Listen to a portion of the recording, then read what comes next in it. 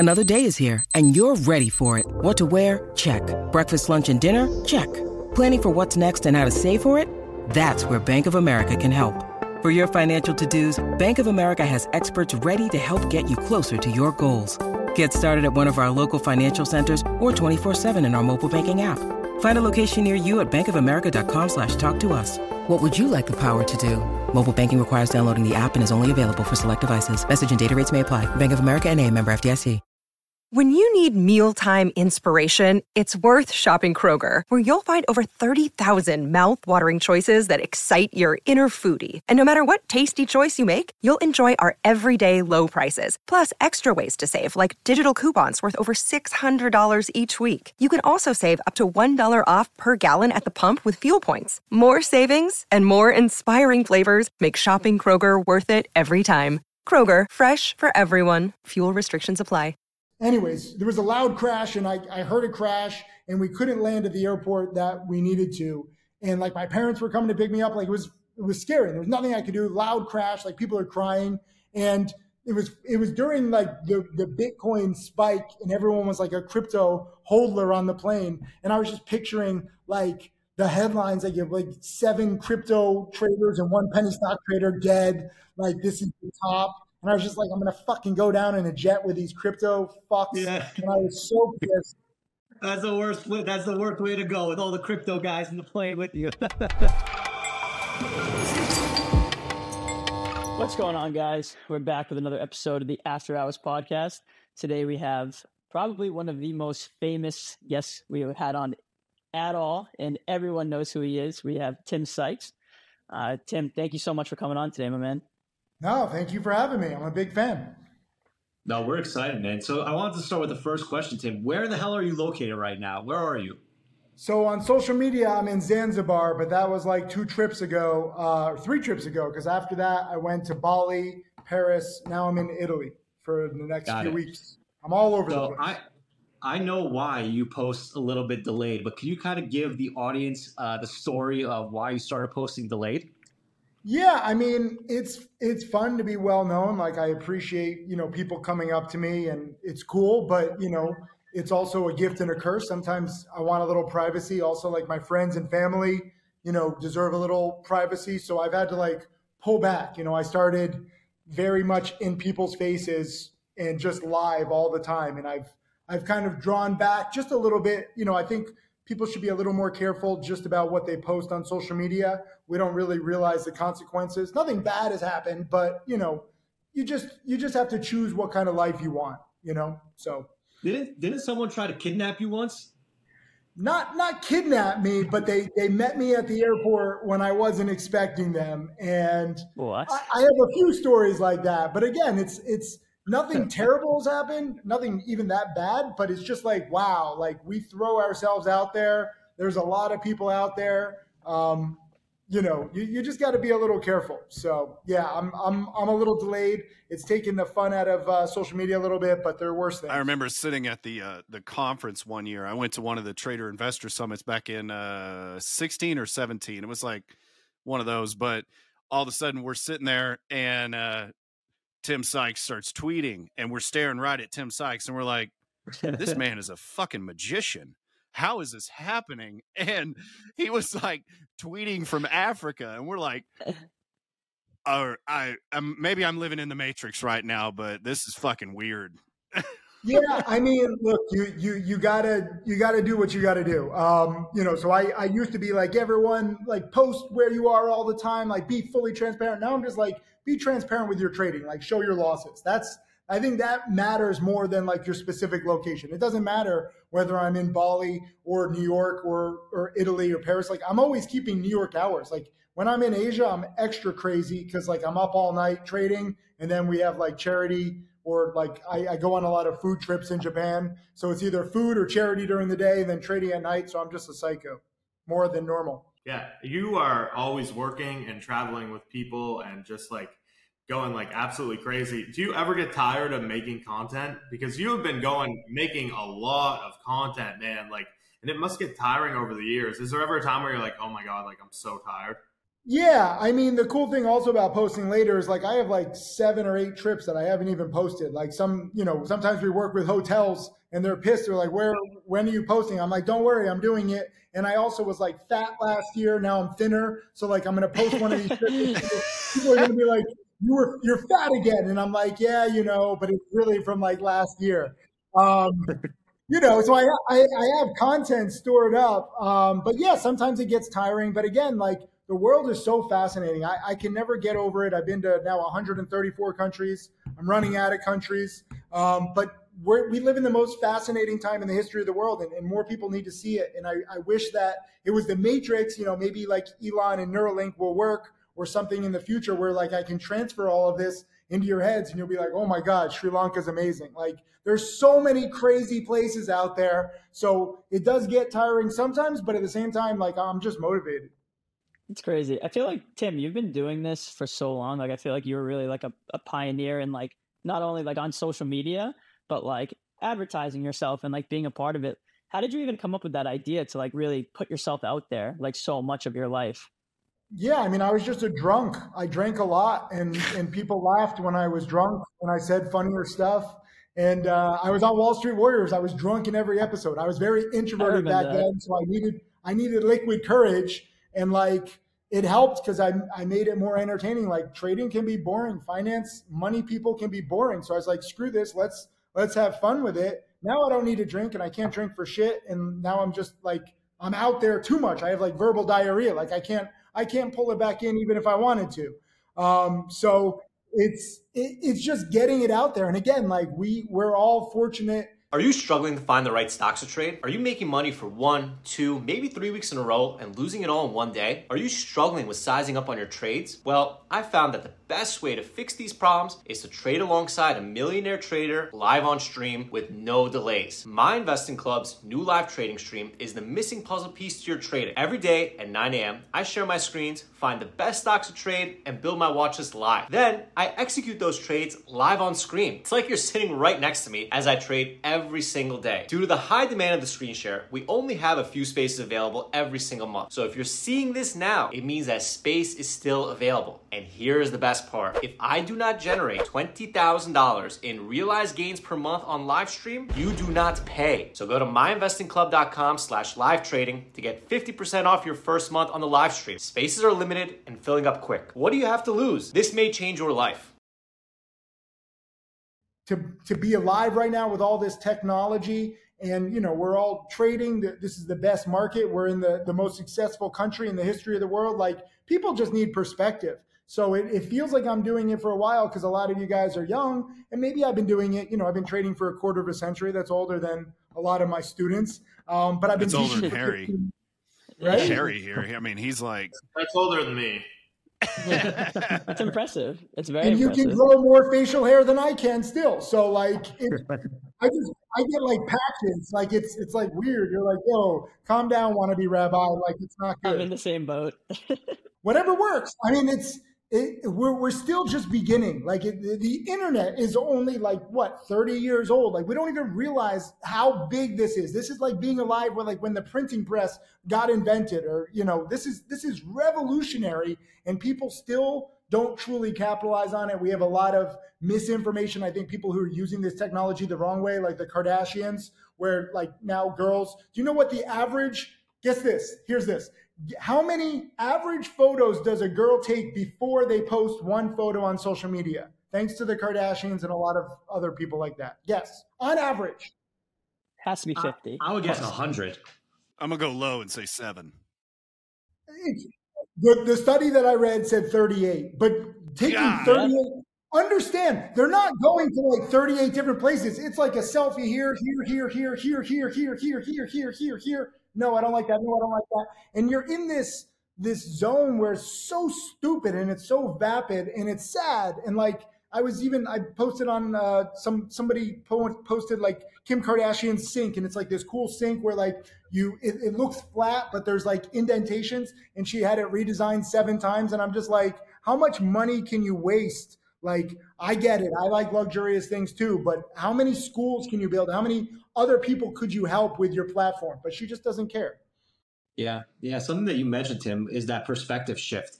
And I know that you travel the world. So is there a specific place that you went to that you kind of had that perspective shift in your own life?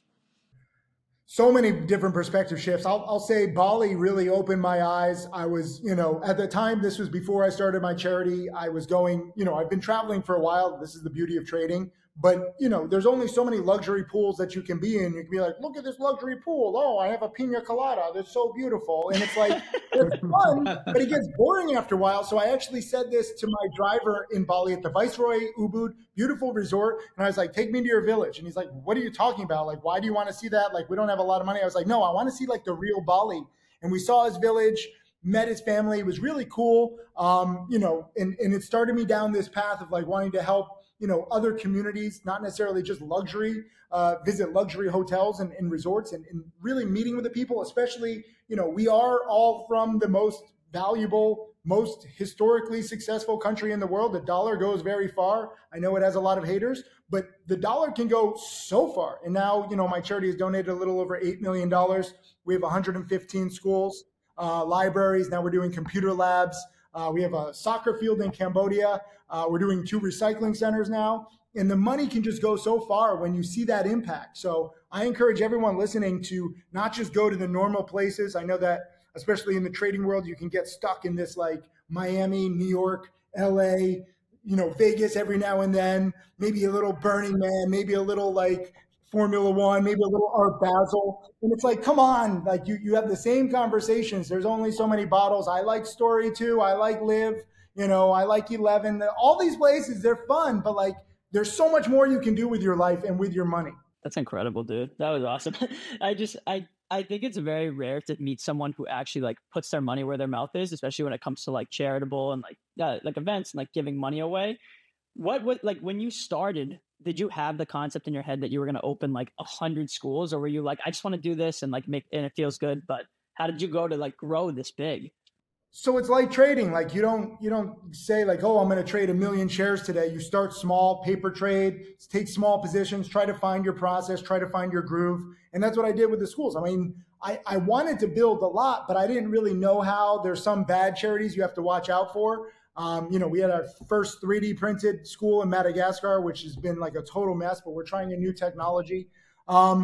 You start small and then you see how it goes. And, I didn't intend on doing computer labs or recycling centers, but we found out that's what the community needed. That's why it's good, not just to donate the money, but to go to the community. You see what they need. Like now we're doing clean water programs because we met with people and families. We're building homes now. We've built 13 homes in Bali.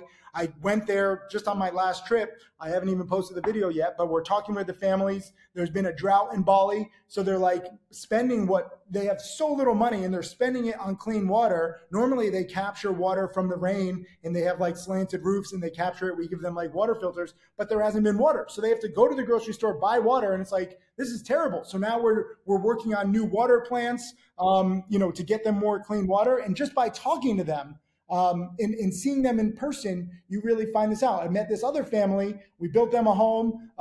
We have one of their children in a school. And then I was talking with the family and, we're also filming a documentary. So you guys will be able to see all of this soon. We've been filming a documentary for 2 years.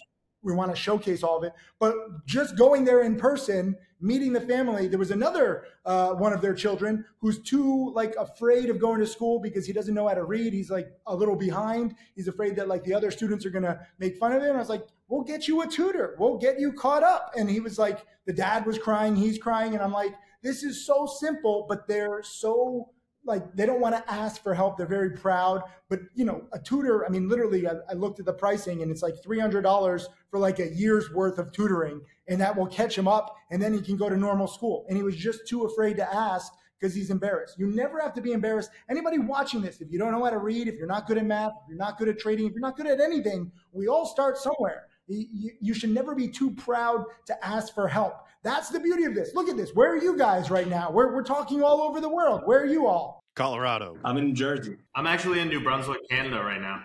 I'm in Boston. And think about this. This was not possible just a few years ago. And now we have it all. Like I read some report, we have like $750,000 worth of technology like in our iPhone. And it costs, still costs a lot, but it's crazy how technology prices are coming down. You can get your whole DNA sequence now for like $200. A few years ago, it would have been like millions. Like, this is insane what we can do right now. People just need to be pushed a little and like, made aware. No, that's totally true. And something that's really interesting to me, Tim, is that you've been trading for a really, really long time, and you've seen all different types of market cycles. You've seen all different types of market shifts. So what, for maybe a new trader looking to get started today, what advice would you give him on this current market cycle that we're in? Yeah, I mean, the most money that you make will be over several years. Like, I have 34 millionaire students now, which is crazy. You can look at the data from all their trades. It's cool that they post all their trades. None of them made much or anything in year one. Doesn't matter what kind of market it is. And let's remember, a lot of people who made a lot of money who started in 2020 or 2021 during the mania, they lost it. They lost most or all of it because they didn't have the proper lessons. So I would encourage people to really start small. Think about building your trading education and your trading journey as like a house, like building a foundation first. And you need knowledge as the foundation. Trade small, paper trade. Don't expect a lot of money or anything. Like, I don't know if you guys have had Jack Kellogg on yet. He lost 2,600 year one. He was trading almost every day. And he paid me several thousand for my challenge. So he's down like 10,000 after year one. And this guy has become arguably one of the best traders, up over $12 million now. So if the best trader doesn't even make money, like Tim Gertani made nothing his first year, he blew up his first account. Like, you can't expect too much too soon, but you can really build on your knowledge and your compounding of your account year 2, year 3, year 4, year 5. Use the current volatility. Like, this is supposed to be a slow month. I wasn't even supposed to be trading that much. August was just an amazing month for trading. So take what you can to learn what you can.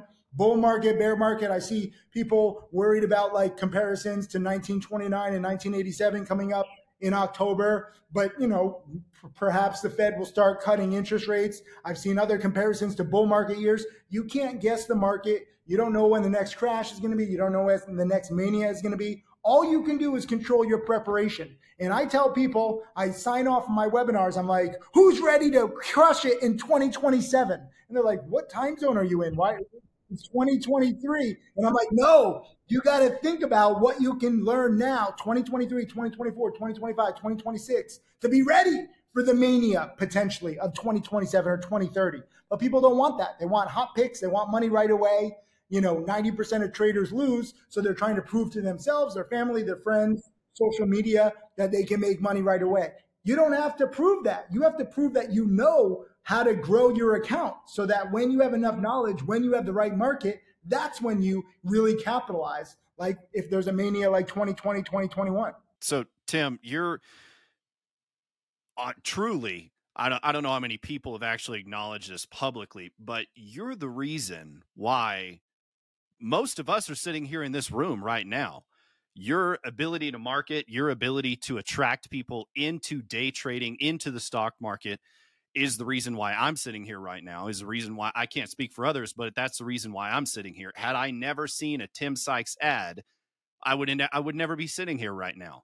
So how did you get into it? And then what was it that clicked that all of a sudden you went, whoa, this could be so much more than what I just did?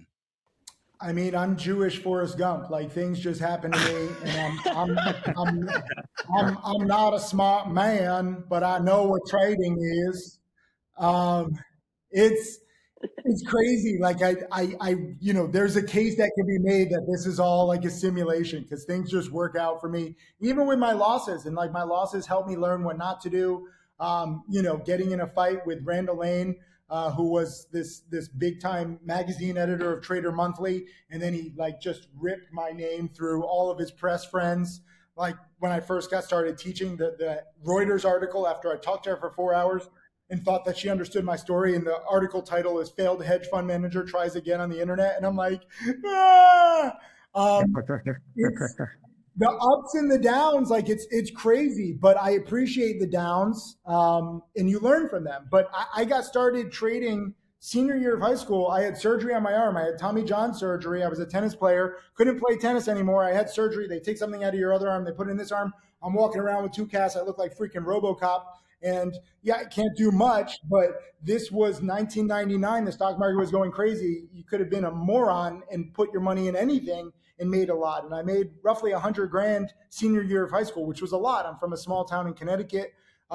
Freshman year in college, the first 4 months is when the NASDAQ went from 2,000 to 5,000. I grew the 100,000 into nearly $1 million freshman year. And I have 3 fake IDs taken away from me. I can't even drink beer. Like I'm downloading illegal movies from Merck in my freshman dorm room. Like I didn't deserve to make nearly $1 million. Like what's going on? And you'll laugh. My number one strategy at the time, companies just added .com to their name. And they would spike for 3, 4, 5 days in a row. Sportsman's Guide opened my eyes. They sell camping gear. I think they're still around.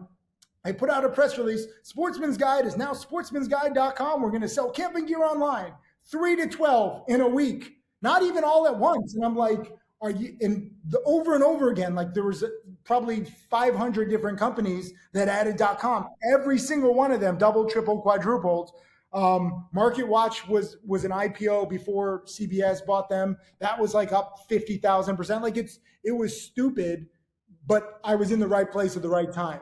A lot of people made a lot of money in 99 and 2000, but I learned short selling in 2001, 2002, because I realized that there were so many pump and dumps, and then I gravitated towards that. Not many people adapted. No, most people never adapt. They find one hot strategy, and then they think that's it. Hodlers, for example. So when that stuff was going wild, how are you submitting orders? Are you using a gateway PC? I mean, this was old school. I was using CompuServe and AOL dial-up modems. I remember there was the Y2K thing was going on, and I remember I went in. I had made like my first. I think it was like maybe I made like 50,000. So I took my parents into New York to see a Broadway show. They had never seen a Broadway show. We didn't grow up with a lot of money. So it was a big thing. And there was a Y2K stock. I want to say it was like GR8, like great. Something corny like that. And everyone was afraid. Y2K, like all the computers were shut down. These Y2K stocks were surging. And I think I sold some before the Broadway show just in case. But I came back and it had gone from like 50 to like 118 in a day. And I was like pissed that I had sold some. And I was like, what? No, accelerate with the 8 at the end. It wasn't big. Sorry. And this was 20 plus years ago. Forgive me. But like, well, you're doing pretty good for 2 decades. That comes, well, it comes back. Now, if you look at like a lot of companies say we're getting into crypto or we're working with ChatGPT, we're getting into AI. It's the same thing. A lot of companies were getting into the marijuana business. You see these kind of hype cycles. If you compare Ebola stocks versus COVID stocks, it's very similar. COVID just actually went, more than Ebola. Ebola never really took off. I blame myself for not taking advantage of monkeypox. I was like, monkeypox is such a joke. Those stocks spiked again. And I should have realized that the joke could have been profitable. Did you guys bank on the monkeypox stocks? No, I missed that one. Which sector do you think is making the most headway right now? Do you think AI has the ability to be that sector that stays around? You have crypto, you have marijuana, you had Ebola, you had the police scanners where it was HMNY and DK or whatever it was, DGLY. Yeah, and all of those, and then the shippings and everything else. But do you think AI is that sector that, much like .com, it's here to stay? Not all industries trade well. Marijuana stocks, for example, big boom, but when they were crashing, they didn't bounce. I remember MMNFF, the craziest ticker, and it just dropped and it kept dropping. This was, Jack Kellogg and Kyle Williams' biggest loss those days because they dip bought and it just kept dropping. They sized in, they each lost 6 figures. I take very small trades. I made like $2,000 and I was like, trade like a sniper, trade like a coward. And they're like, shut up. And they were making millions like on the month anyways. You can trade as conservative or as aggressive as you want, but like AI trades very similar to marijuana. Like even NVIDIA, when they were breaking out, the other AI stocks were gapping up 5-10%. By the end of the first day of NVIDIA's big earnings spike, the other AI stocks were red on the day. It was very strange. So And now, NVIDIA keeps going. And I know some people say like it's accounting tricks. Some people say it's just the beginning of the AI revolution. There's AAOI, which keeps going. I was buying that in the 6s and selling it in the 7s. And I was like, yeah, now it's like, double. You crushed it. Fuck. Yeah, exactly. I mean, I was happy just to win, I'm happy that there's like a hot sector. 2022, there wasn't really much. It was just like survival of the fittest. It was like the Hunger Games. Now it's just like, now AI is at least pushing stuff forward, but it's not as easy as crypto. There's some nuances. So I wouldn't be too aggressive right now. September and October are going to be very volatile.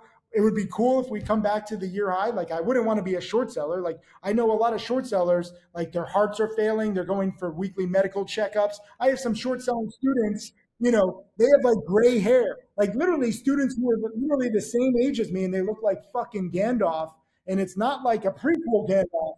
It's like, you shall not pass. And I'm like, you're the same age as me, dude.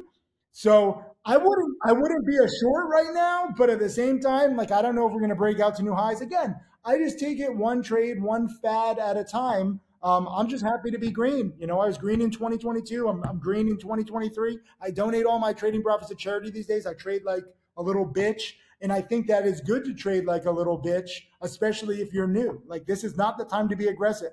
In 2020, 2021, I could not trade enough. I looked down at my fingers one time during the mania, and I was like, I don't have enough fingers to do all the trades that I want to do. And I was like cracking up. I would like wake up at 2, 3 in the morning. I watched Tim Grittani's DVD, Trading Tickers, and he has so much patience. And I had nightmares. And I was like stuck in this position, and I was like, it was like a short selling nightmare. And I was trying to have patience. I was trying to be like Tim Grittani. I don't even short sell anymore. My life has gotten much less stressful since that change. But I woke up at 2 in the morning and like, I was conflicted because Tim Grittani says have patience, but I was getting squeezed and I was like, and I woke up in a cold sweat and I was like, I don't short sell anymore. Thank God.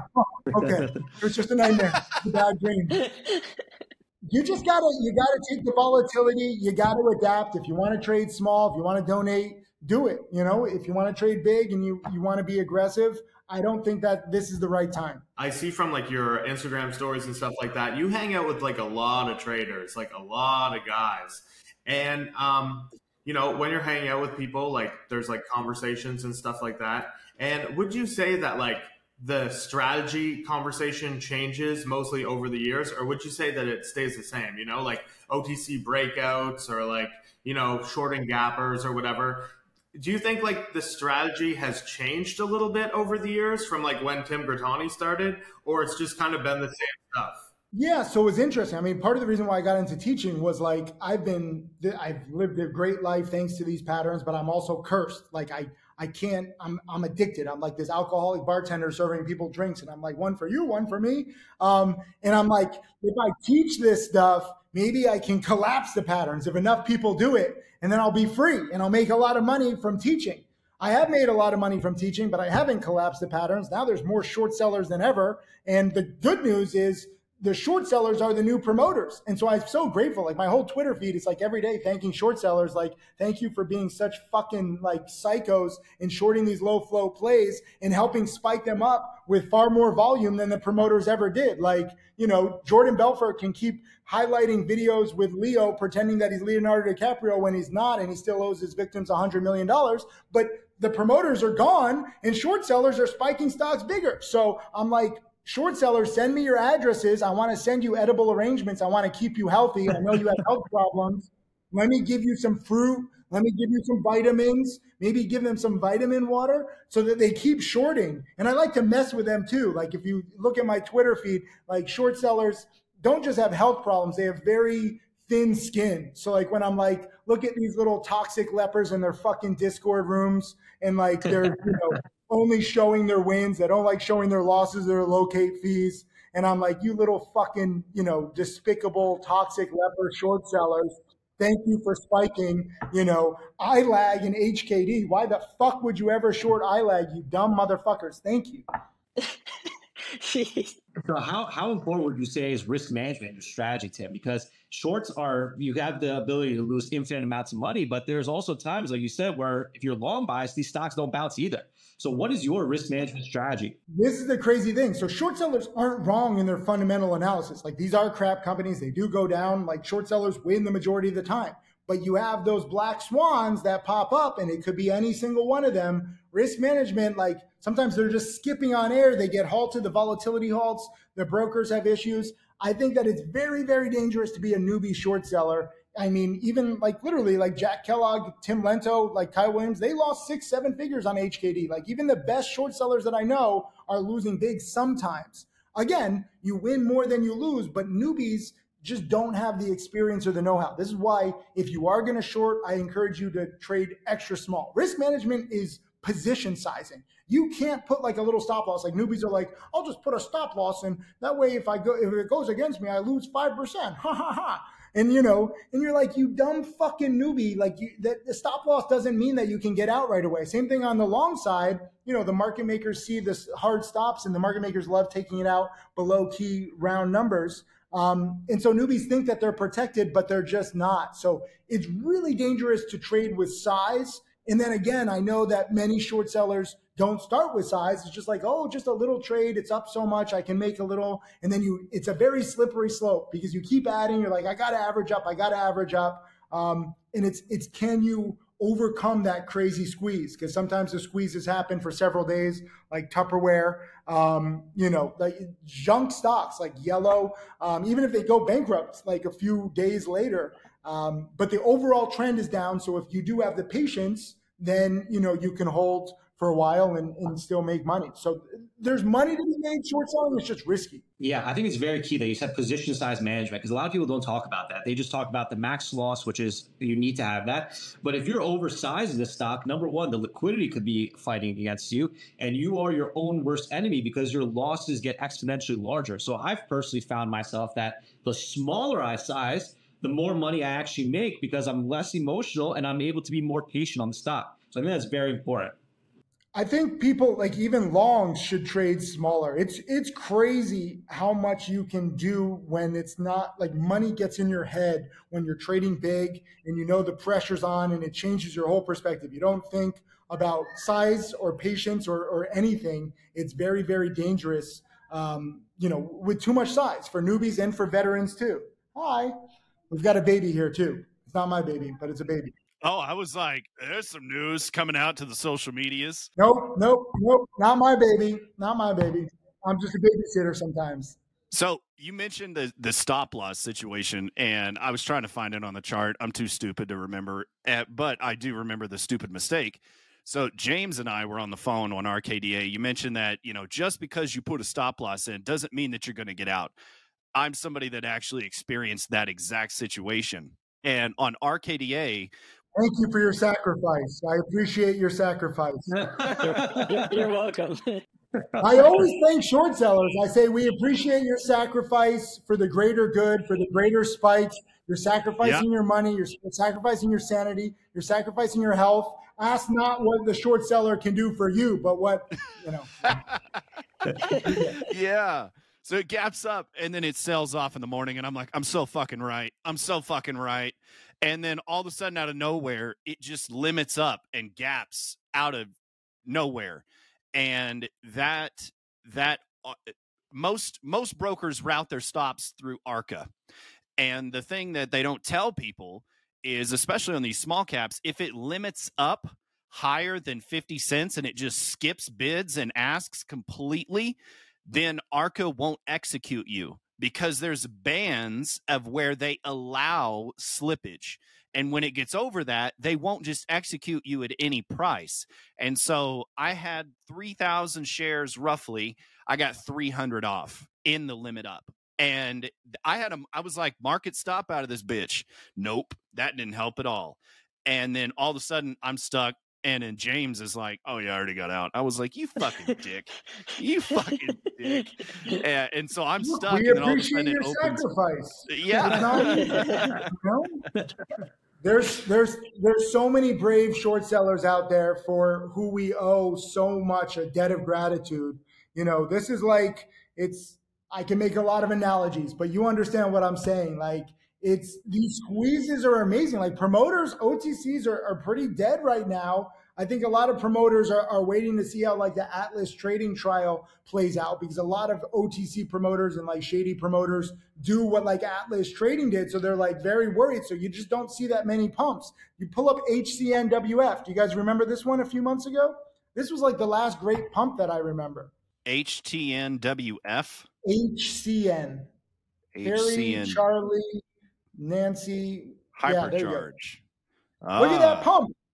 That was a beautiful pump, but that was not short sellers. That was like just a hard copy like promotion. I was flying to Dubai with Jack Kellogg, and we were watching this, and it was like crazy. I was in at 60 cents. I was like, let me play it safe. I'm out at 63 cents. I was like, we're flying to Dubai. I don't know if we're going to land, in time. He held it overnight from like 60 to like 87, I think. But still, neither of us expected to go to $4. That was a great pump. But this is a very common thing that promoters used to do. And we just, I say rest in peace. I think a lot of promoters, maybe they're in rehab, maybe they're in jail, maybe they've sold their email lists, maybe they burned their email lists. I don't know, but we just haven't seen that many promos. Fortunately, short sellers have come in with much more volume, and the stocks spike so much more beautifully. Pull up VFS. That was a beautiful short squeeze. I thank all the short sellers listening for their sacrifice for VFS. Whoa, wow. Oh, yeah. Woo! And then even VFS WW, at WW, the warrants kept going. Like, this is how crazy it was, although it finally cracked. Pull up like a VFS WW. Oh, VFF. Oh, the warrants. Not Weight Watchers. Not Weight Watchers. But Weight Watchers, I think. But it's like this is what's spiking. So I just try to focus on whatever's spiking. I'm grateful for all the volatility. I'm grateful for the plays, whether it's a short squeeze, whether it's a promo. But this is what I'm looking for. And I think more people should focus on these kinds of inefficiencies where the stocks don't deserve to be up that much, but for whatever reason they are. And that creates more predictable patterns than trying to guess like the value. If you try to guess the value of a company, I think that you just have so low odds, especially if you have a small account. It's going to be tough to try to grow your account. I like these inefficiently priced plays. Yep. Something that you mentioned, Tim, is the Atlas trading guys. And I know that you have it out for the promoters. So what do you think about that whole situation with Atlas and just your thoughts on that? I never have it out for anybody. People just have thin skin. Like I have a whole video like thanking the Atlas Trading for all their pumps. Like, it was great to buy the pumps. Like even, what was it? FaZe Clan, FAZE. I was so grateful to those guys. Like there were so many of them, and they would always like mention the ticker in their little what's the software they use? Not Discord rooms, Twitch. They have Twitch rooms, and like I can almost guarantee that they were like texting each other, being like, "I'll mention the ticker at 11 a.m. I'll mention it at 11:10 a.m. I'll mention it at 11:20 a.m." And they spiked the stock so beautifully. Now it's like useless, but like FaZe Clan, Atlas Trading, any of these groups that create these inefficiently priced stocks, like I like it. And I always said, to the Atlas Trading, like that one guy with the crazy Greek last name, he took it personally and he was like, he made a video and he's like, fuck Tim Sykes. I think he like, then, I'm in his like last video before he got busted. I don't want promoters to end. Like I'm grateful for the promoters. Like if they have a coke problem, I'll help them with rehab, whatever it takes. I don't want to be like, what was that movie with Denzel Washington where he had a coke problem and they didn't want to send him to rehab, so they specifically, like the lawyer got him like extra coke. I don't want to do that. I want rehab. I want the promoters to live a long life with many pumps. You just want them to live as long as possible, to keep pumping as long as possible, to create as many plays for us. I appreciate their sacrifice. They sacrifice their souls. They're going to spend eternal damnation with their souls. And they're doing this to create great pumps for us to trade. Thank you. Thank you. Short sellers, like if you did like a heart like examination on short sellers, there could probably be a study that like heart, I don't know, shorting health wise, like probably you have like health risks of short selling. you cut your lifespan in half by short selling. Like I appreciate the sacrifice. I want to live a long time. So I'm not into that, but I appreciate people who, are like, you know what? I hate this company. I have a toxic mindset. I'm a negative leper, and I love being in Discord chat rooms and having like fake screen names and fake Twitter accounts. I appreciate them so much. We need more of them. That I've never really heard the answer to, but I've always like kind of wondered in the back of my mind is like, how do you feel that some of your students are like teaching now? Like you've had like successful students and now they're kind of like teaching. Some of them have their own Discord rooms and stuff like that. I've always wondered like how do you kind of feel about that? Well, especially the short bias ones. Yeah, especially the short bias ones. Yeah.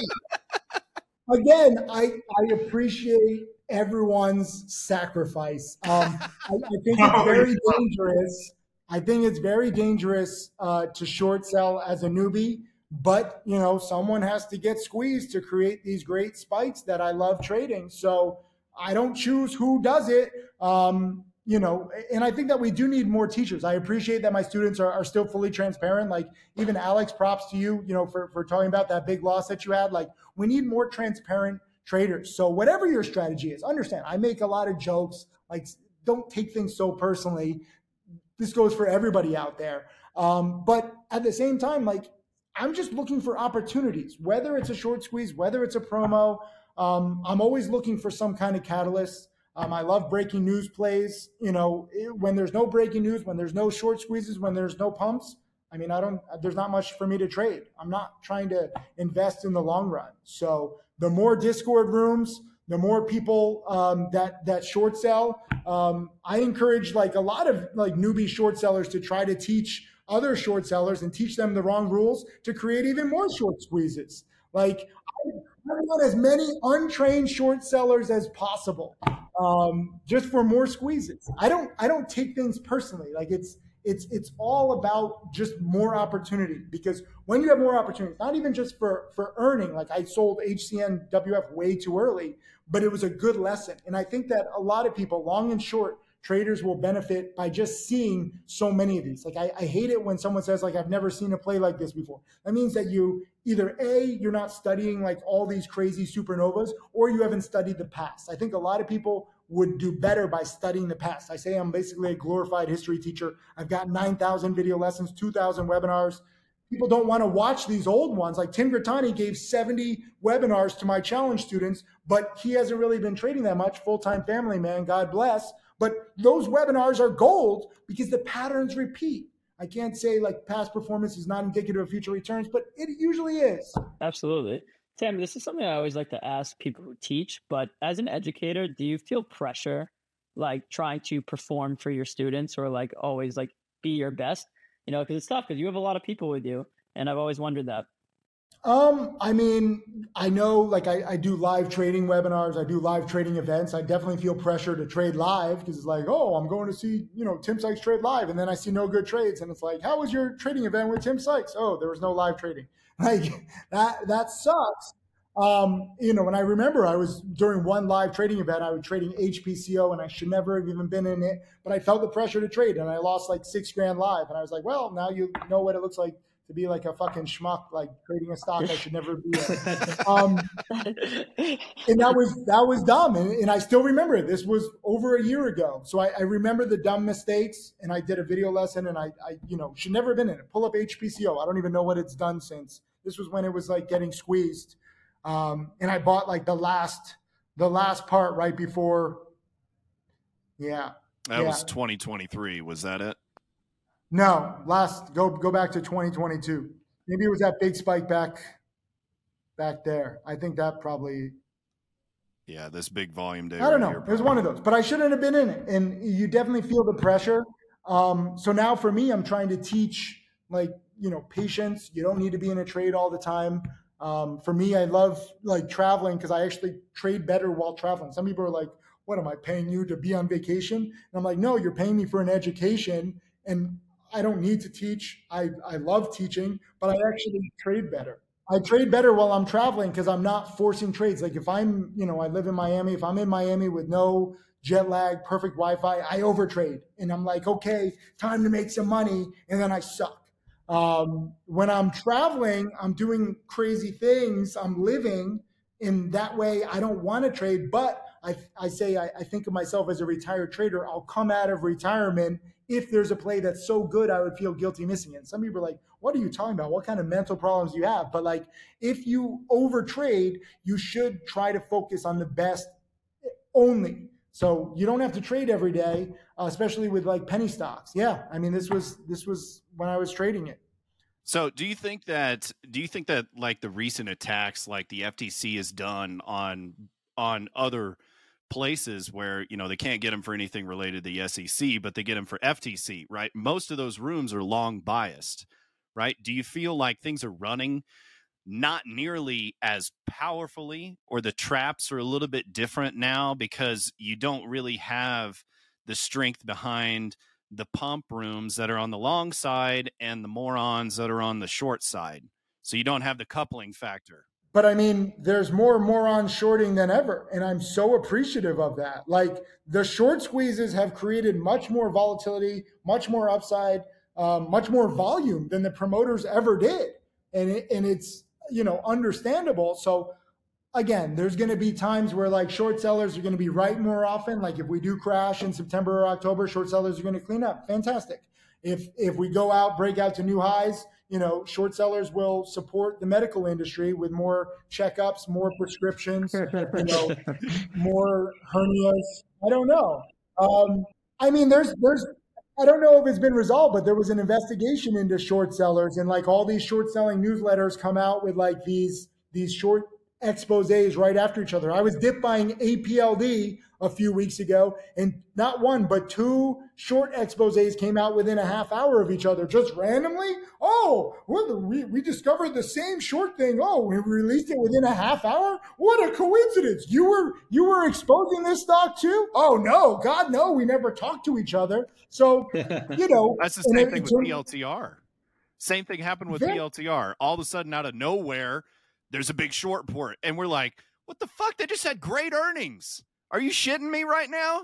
Look, you can count on short sellers. You can count on like, you know, sketchy companies. Like my biggest loss in years was EFTR. I stupidly bought the pre-market news. Biotech plays were running. They did I think it was like at 8:30 in the morning or 8 a.m., like really positive news release. And then like at 9 a.m., they did a toxic financing. And I was like, normally I saw toxic financing as like good company, like good news in the morning, shady toxic financing in the afternoon or after hours. But this was both pre-market. And I always say, expect the worst and you'll never be disappointed. I was not cynical enough. I did not expect that they would have a financing. And you got to think, wait a minute, they just had a positive press release like 20 minutes ago, and they put out the press release and they're signing like 5 minutes later the toxic financing at half the price. Like you have to count on the scumbaggery of companies, especially biotech companies. And the good news is it's always going to happen. There's always going to be small companies that are shady. There's always going to be, you know, God bless short sellers. There's always going to be, hopefully the promoters can make a comeback. But these are all somewhat predictable. Nothing is 100% of the time, but like these are predictable more than not patterns that you can trade. Something that's really cool to me, Tim, is that like you're a very successful trader. You're a very successful business owner, entrepreneur. You donate a lot of money to charity. But my question that I love asking people is, how do you diversify your income outside of trading? Because I know you donate your trading profits to charity, and I'm sure you have some sort of nest egg to kind of fund your lifestyle. So how do you invest outside of the market to kind of make sure that if you want to never work a day in your life again, you could do that? Is it real estate? Is it? I'm terrible with that. I have nothing. I'm all cash. I'm missing out on this bull market because I didn't expect it. My teaching business has lost money for 2 straight years. People are like, oh, you just teach suckers and you profit off it. I'm like, actually, I've lost money because we're investing in new AI tools and new programmers and a bunch of stuff.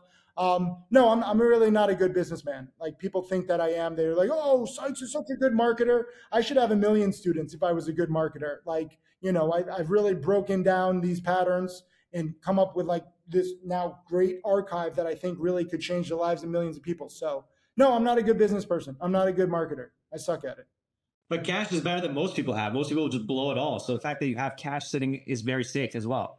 Well, I mean, I've made a lot from trading. I've made a lot from teaching in years past, but at the same time, I could do so much better. My accountant yells at me like weekly for donating too much compared to my income. He's like, you're not making any money. Like, why are you donating so much? And I'm like, shut up. Um, it's it, you have to have priorities. It looks like I spend a lot, but I really don't. Like I'm actually pretty frugal. I got rid of all my cars. I have a place in Miami, just like for my parents, moved them down from Connecticut. I know you love to spend money on food though, because there was one time that we went out to dinner together in Miami, and you must have ordered 3 of everything on the menu.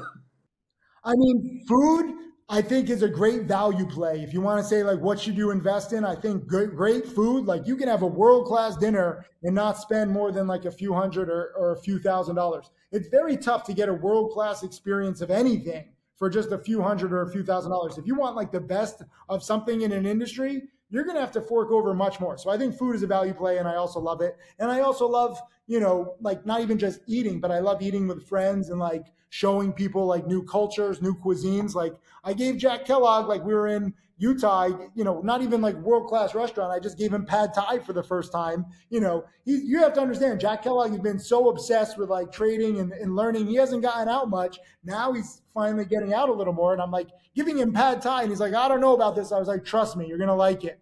And then he loved it because pad thai is delicious. And then a few weeks later, we went to Dubai, which is a whole nother level for food. And he loved that. Then we're eating at like the top restaurants of this food tour in the UK and Sweden and Norway. He's eating at Geranium, the #1 restaurant in the world. Like his education with food, like just went up like parallel, like with his account, a few $1,000s to 12 plus million from pad thai to Geranium in like a few months.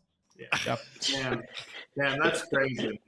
My next question was actually about food, and then Alex brought the food up.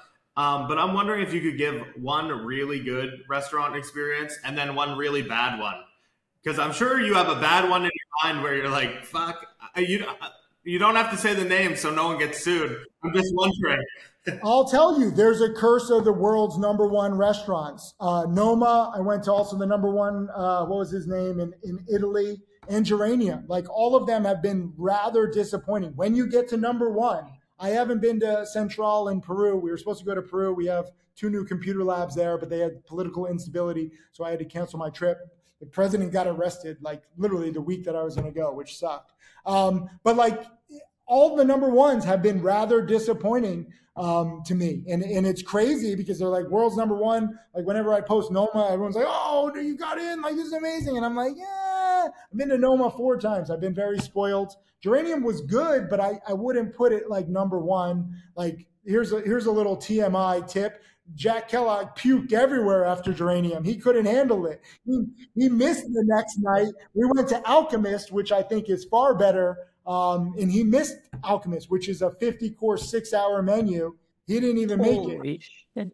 Lucas and I ate it. Lucas is a good eater. Short Bear. Have you had him on yet? You should.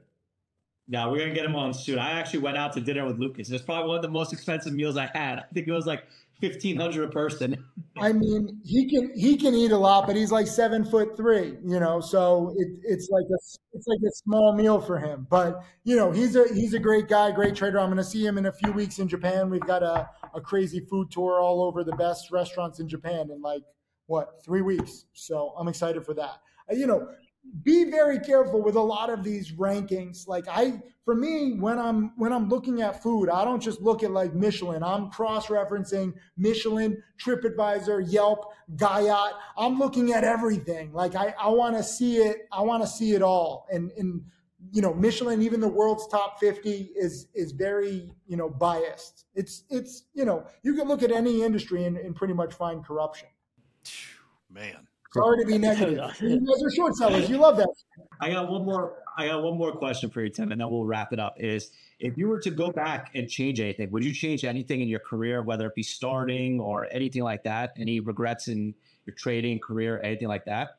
Yeah, I mean, I wouldn't, again, I have this crazy sense of humor. I wouldn't necessarily, I would be more careful with my words. I say a lot of stuff like to make people laugh, but like, again, people take it personally. And I'm like, I was just kidding. Like, stop having such thin skin, you fucking toxic leper short seller. Like, so I wish that short sellers had thicker skin.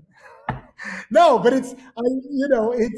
I say dumb stuff sometimes and I wish I could like keep it in, but it's literally verbal diarrhea. Like, if you actually go to India and have like real diarrhea, you can't keep it in. Like you don't have a choice.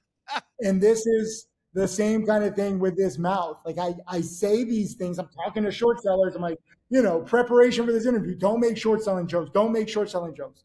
I can't help it. So it's we don't take it personally, bro. Dude, none of us take any of this personally at all. No, I know, but some toxic leper short sellers who live in their parents' basements and they have 5 fake usernames in 5 different chat rooms watching this will take it too personally because it hits too close to home, and they're like, Sim Sykes is talking about me, and I feel bad. We'll know them in the comments. They'll come out. We'll see them. We'll see them in the comments. I joke around. I kid. I joke with you. Come on. Like, what is that? Triumph the little dog. Like, that's what it is. It's my joking that get in my big mouth that gets me in trouble sometimes. If I could just shut the fuck up and like just focus on teaching and trading. But that's what makes you so unique, That impression of Adam Sandler was really good. I mean, we're Jewish. It's in my genes. It's in my genes. When I'm thin, I can be Adam Sandler. Like, someone actually stopped me the other day. Like, this wasn't recent because now I'm like thinnish, but like when I was fat, someone stopped me and they're like, which actor you look like? And like when I was younger, I looked like Ben Affleck. So I was like, yeah, I look like Ben Affleck. Thank you. And they're like, no, you look like Seth Rogen. And I was like, fuck you. You're wrong. I'm like, when I'm fat and I'm Jewish, I do look like Seth Rogen. But now Seth Rogen's thin and he's all like, stylish now. So that doesn't even apply. I got one more thing that just came into my head because I remember back in the day, Tim, that you had the nice watches, the cars, this, that. Is there any of those big purchases that you regretted immediately after you purchased it? What do you mean? No, it wasn't immediate. So I'll tell you one story that really changed my life. Going to the village in Bali really helped. Getting my second Lamborghini was a game changer because first Lamborghini, childhood dream, accomplished. I used to have posters up on the walls. I never even dreamt as a kid of like owning nice cars. I was like, I just want to drive them. I wanted to drive like a Ferrari Testarossa. Then I owned the Ferrari and the Lambo and the Rolls Royce and the McLaren, and they were fun. They're all fun. But when the second Lamborghini came, I felt nothing. And I was so freaked out. And I had like a whole, short selling-esque type like health crisis where, I was worried. Like, I was like, why do I feel nothing? Like, this is my childhood dream. But frankly, ever since that moment, like it was, once you're over it, you're over it. And I still like nice cars, but I have no desire to own them anymore. Like if I drive them, I drive them. That's cool. But like, it really changed my priorities. And I really think that a lot of people should always question their priorities, get very introspective. What motivates you? What moves you? And don't be afraid of changing, mid journey or mid career. Like maybe you don't like your career and you should change it. Like, or maybe you don't like your strategy. Maybe, if you're a short seller, and I don't want this, I want more short sellers, but if you are a short seller, tired of waking up early, trying to get locates, getting squeezed, having health scares, having, the ERs like come to you, and like, the ambulances cost a lot of money. And I don't know if the short selling brokers have insurance. I don't know how that works, but you have to really judge everything. Like, trading is all about adapting.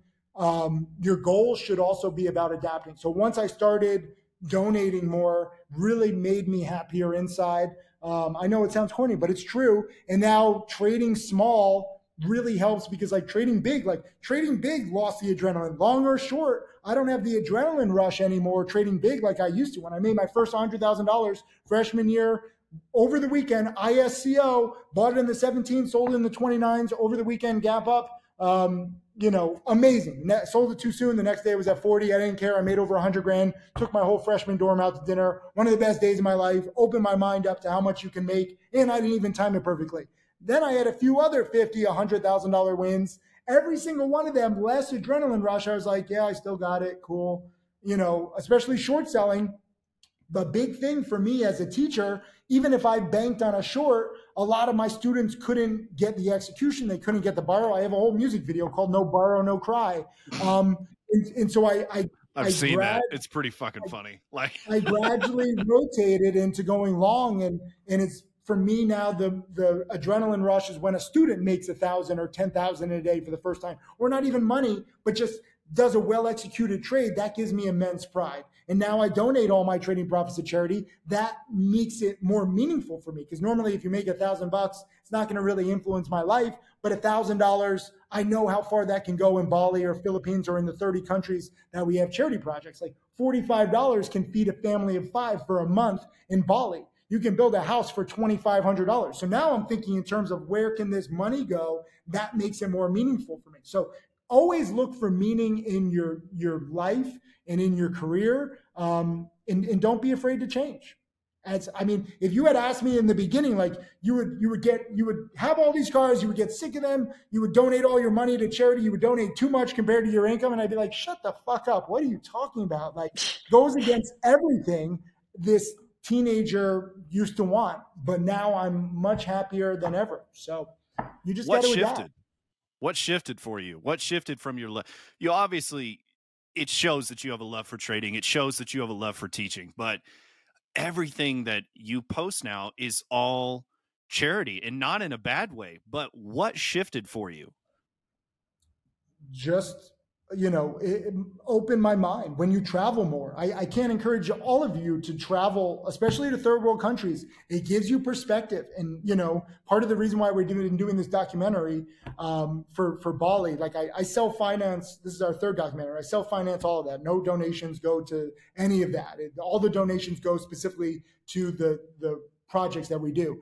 But I self-fund this because I want people to see it. And, not just, okay, charity is good, helping people in third world countries, that's good. But like seeing how they live, seeing how little they have, but like, especially people in Bali, like they're so positive. They're so just grateful to be alive and to have their family, in the Philippines and Laos and Nepal and South Africa. I was just in Tanzania. All these people have such immense positivity. And then you look at America, the richest, most successful country in the world. We have an opioid crisis. People are so sad about traffic and the political divide. And it's like, do you know how fortunate you are? No, you don't, because you don't have perspective. So I really want to show the third world kind of perspective to the first world. I think it can really help just have people really be much happier with what they do have, and especially take advantage of the opportunity. Like literally, I was in Tanzania with my laptop, and like the whole staff came over. They'd never seen a laptop before. We went to this one place. I encourage everyone to go to Pemba Island in Tanzania. It's off the grid. The whole island basically is two hotels, really nice hotels, but the rest of the island, they only got electricity last month. And we're driving by these little communities, and there's like, I saw this one house, they had a light bulb, and they were all just dancing around the light bulb because they had never been able to see at night. Like it's crazy to me in this day and age, and they just got electricity, and they didn't know, like, we were driving by, they didn't care, they were just happy. And it was like, can you imagine being that happy if you saw a light bulb? What percent of Americans, if you just had a black house, like a blackout or the power went out, and you have a light bulb, how many Americans, what percent would be so happy and you're dancing around the light bulb like, yeah? 99% of Americans, if you had no power and the light bulb comes back on, they wouldn't be grateful. They would be angry. They'd be like, screw this town. What's wrong with the government? Like, it's just perspective. So I think that you need to live more, you need to travel more, you need to experience more, and you need to be open-minded.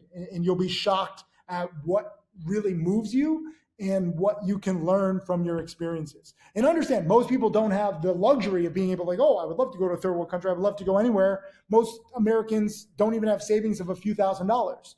They work at a job that they hate. 75% of Americans under the age of 30 hate their jobs. So it's like, it's a luxury to be able to travel. That's part of the reason why, one of you guys asked, do you ever get tired of creating content? It's a luxury for me to travel, and it's a luxury for me to share it because I want more people to see this stuff.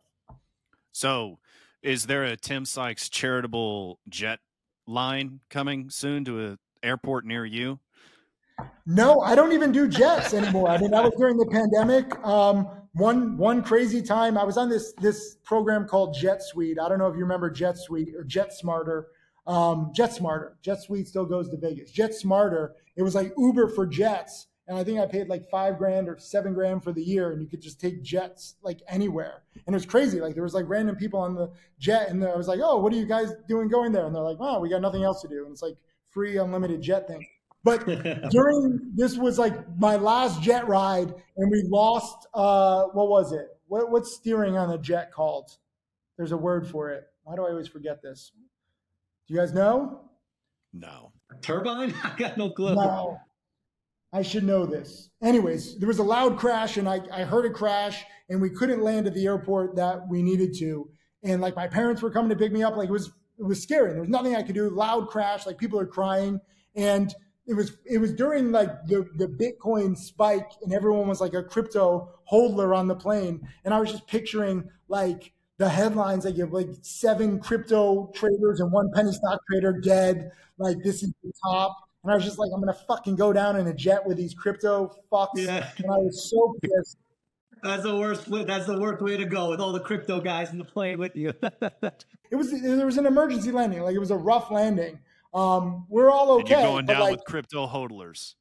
And it was right when like Bitcoin was at like, 55,000. It had already crested a little bit.